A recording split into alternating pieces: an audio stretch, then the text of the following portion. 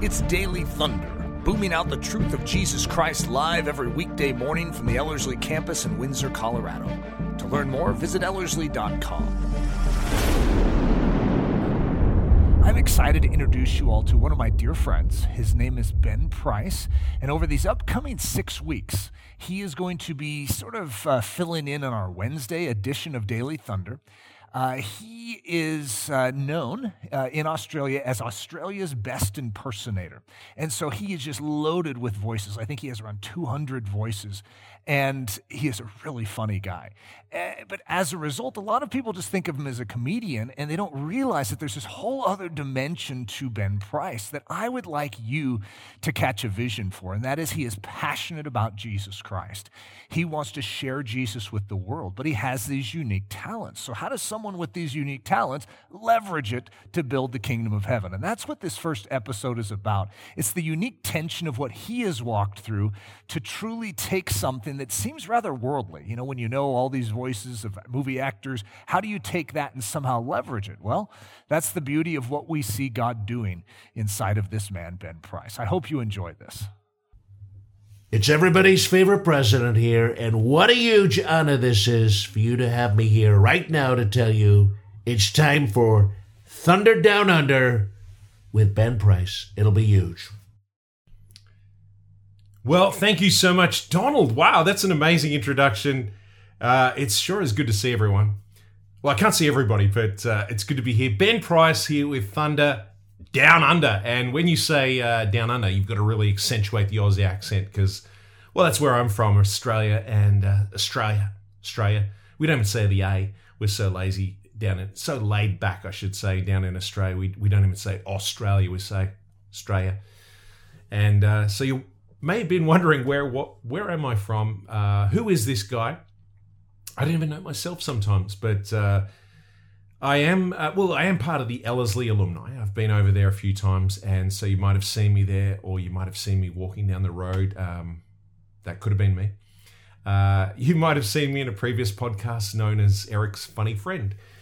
And I was in one of those where I was doing a bunch of impressions, including Eric, which, by the way, if I imitate someone, let me just say first up, it's a tribute to that person. It is. You know, when I'm doing an Eric Ludy impersonation, sometimes, you have to start in that particular zone there. And as a result, sometimes you get a little louder when you're doing an Eric impersonation. And so, if I'm at a restaurant, I'll see something I like. I don't know what that guy's got over there, but whatever it is, it's high time we got some of that here right now. We got to get some of that stuff. The manly stuff. It's a dessert. So it's the second. Yeah. Oh, there's always twos. There's always twos. I don't know. I could possibly be a stand-in if Eric's doing Daily Thunders. There's a thought. And you're, really busy week. You could, I'd fill in. I'd be happy to, be Eric for a week and just do your voice and, help you out a little bit. That'd be great. Just send me the notes and I'll read it. Yeah, that'd be great. I used to tell people jokingly that I was Arnold Schwarzenegger's voice double. Yeah, so, him stunt doubles, I used to say, well, I'm a voice double. Sometimes it'd be Arnold, like if he was doing a line and they, it's going to cost too much to bring him back to the studio. They just get me in and I could just pretend to be Arnold and say, get to the chopper, do it now. And that could have been me instead of, Arnold. It could have been me in the movies. Really? Did you do that? Yeah. I'd do it for President Trump. Some speeches they needed me to fill in, and I'd pretend to be President Trump. It was tremendous. It was fantastic. It really was. And by the way, what a huge honor it is for you to have me. By the way, my favorite book in the world, the Bible, and especially Nehemiah, because he built a huge wall all around Jerusalem. It's fantastic. And I love David. King David was great. He was falsely accused quite a lot. And fake news, even back then. A lot of people left Saul's camp and they went to join Camp David, which Camp David is tremendous. It really is fantastic. I'd say, no, I don't really do that for a living, but hey, it'd be a good job. No, I do comedy for a living. I've done it for over 20 years. In fact, I was on Australia's Got Talent and done a lot of TV shows. That's what I've done. But I'll say this. even better than that. Even better than, if I'm going to brag, I'm going to brag about this. I'm not going to brag, but I'm going to tell you this. My greatest imitation is Jesus. Absolutely, because I love the Lord, and that is the greatest thing for me above anything I've ever done, and the greatest imitation. Paul says, imitate me as I imitate Christ. And that's what I want to do. That's what my absolute goal in life is, to be like Christ as Christians. And the way to imitate Christ is not by trying to say, well, what did Jesus do? And I'll try and mimic that. That's not quite how to do it. A lot of people do that. But the best way to imitate him is to allow him to do it in and through you. He's not really doing an impersonation or imitation as such. He's just being him. You decrease so he can increase in your life. And so that's the greatest for me, above anything else. And, I've been a Christian now for, as long as I can remember. And, it was probably back in 2009, I think. I'm not great with maths. There's 3 types of people in the world, those that can count and those that can't. And so, I don't know where I fit into that, but it was around that time where God really woke me up. There's woke people, but God woke me from being lukewarm. I used to, I'd go to church every week. I'd have a Bible study every fortnight, which, by the way, I'm from Australia, which means every 2 weeks. Oh, right. Yeah, right.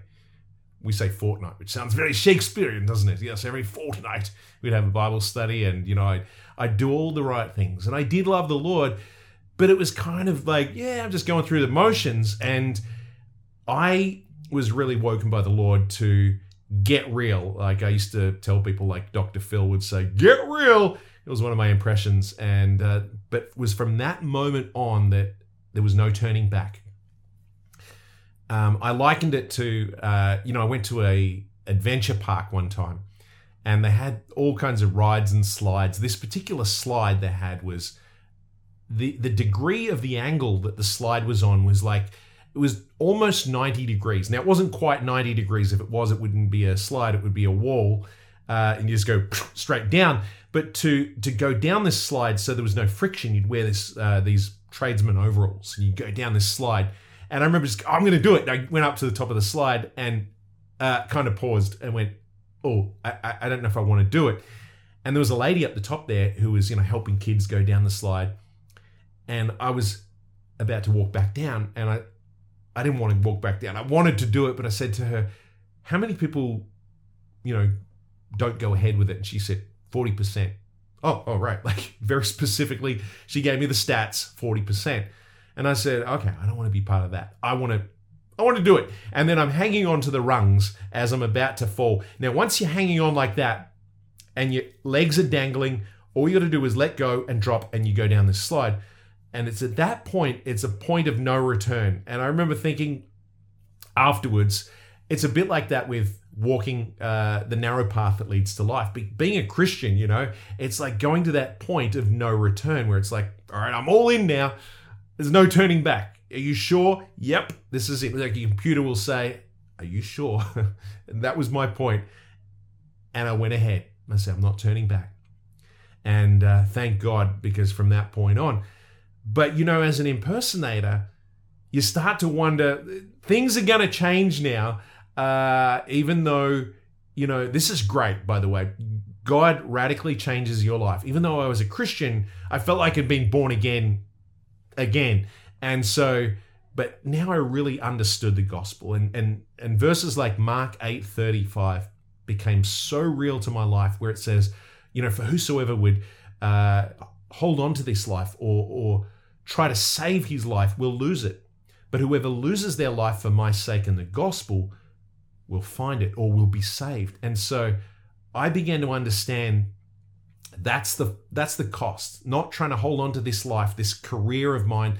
You see, even though I was a Christian, I was making my career the focal point and making the comedy everything. And even I was praying, God, can you help what I'm doing over here, rather than God saying, Lord, whatever you want me to do. I'm going to lose this life for my sake and the gospel. in order to find the greatest. Not something that it would be anything in the world like a comedy show or anything like that. Those things don't compare. But finding Christ in a greater, deeper way, it's like, wow, why would I want to hold on to anything anyway? This is the greatest. And even though that's wonderful, you begin to wonder now, what's my life going to look like? Because even though I was doing comedy, which is kind of clean, I realized I'd look back on old DVDs. Now, you remember DVDs? And no one has DVDs anymore. Oh, you have them, but what do you do with them now? They're drink coasters now. But, I used to look back at my old DVDs and think, oh, I'd cringe. I'd go, I wouldn't have said that now. Because God has changed me. Even though I'd look at that and say it was fairly clean back then, I didn't swear. I look at it now and go, you know what? God, you have changed me so much. It's not me trying to be good. It's God's grace. And he's done a work in me. And I go, wow, that's so good. And I remember telling Eric, when I first met Eric, actually, was in 2014. And I remember he said something like, it's like putting everything into it's like, what did he say? It was like consecrated comedy. It's like putting everything into a dishwasher. Whatever goes down the plug or the sink, it's let it happen. And whatever stays, you keep that. Does that make sense? And so it was like allowing God to say whatever needs to go has got to go. And whatever's going to stay will stay. But I didn't know. There was a few years where I was confused and I wasn't watching a lot of the shows that I used to watch. So when you're not watching these movies or when you're not watching these shows, how do I imitate these people? So that's the kind of questions I'd go through. Because I was watching, Eric Ludier. I think it was in 2009 or 2010. I was watching all these Francis Chan sermons. So I'm watching Francis Chan. He's like, God, you're so high, and I was doing imitations of him, not because I wanted to, but just because that's how I'm watching. I was watching Leonard Ravenhill sermons, so I started imitating Leonard Ravenhill, not because I'm trying to learn a Leonard Ravenhill, just because I'm watching these people.